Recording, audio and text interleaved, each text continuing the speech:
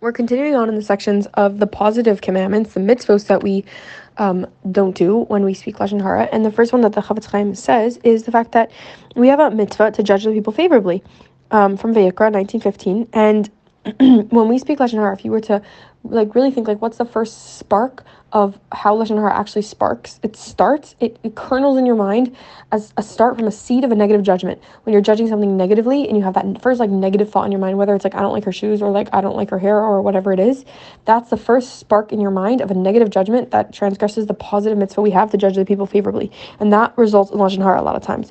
He's saying when Lashon Hara results from when you don't judge negatively, that's also it's part of transgressing that positive commandment.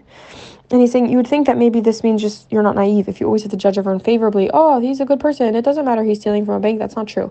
It's not that you're being naive, it's that you're actually thinking sophisticatedly. You're thinking more sophisticated. You're you have to realize, think out of the box in a way that is actually more difficult than just seeing the imminent negative situation without being naive, with being more nuanced.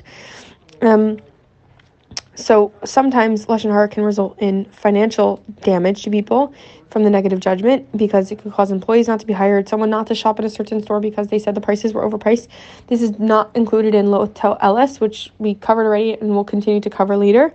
And when there is economic damage as the result of Lashon Hara, the positive commandment that we transgress is from Vayikra 23:16.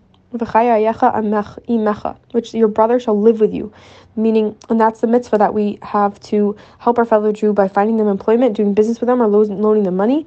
And if we're hurting someone's financial standing through Lashon Hara, then we're violating that mitzvah.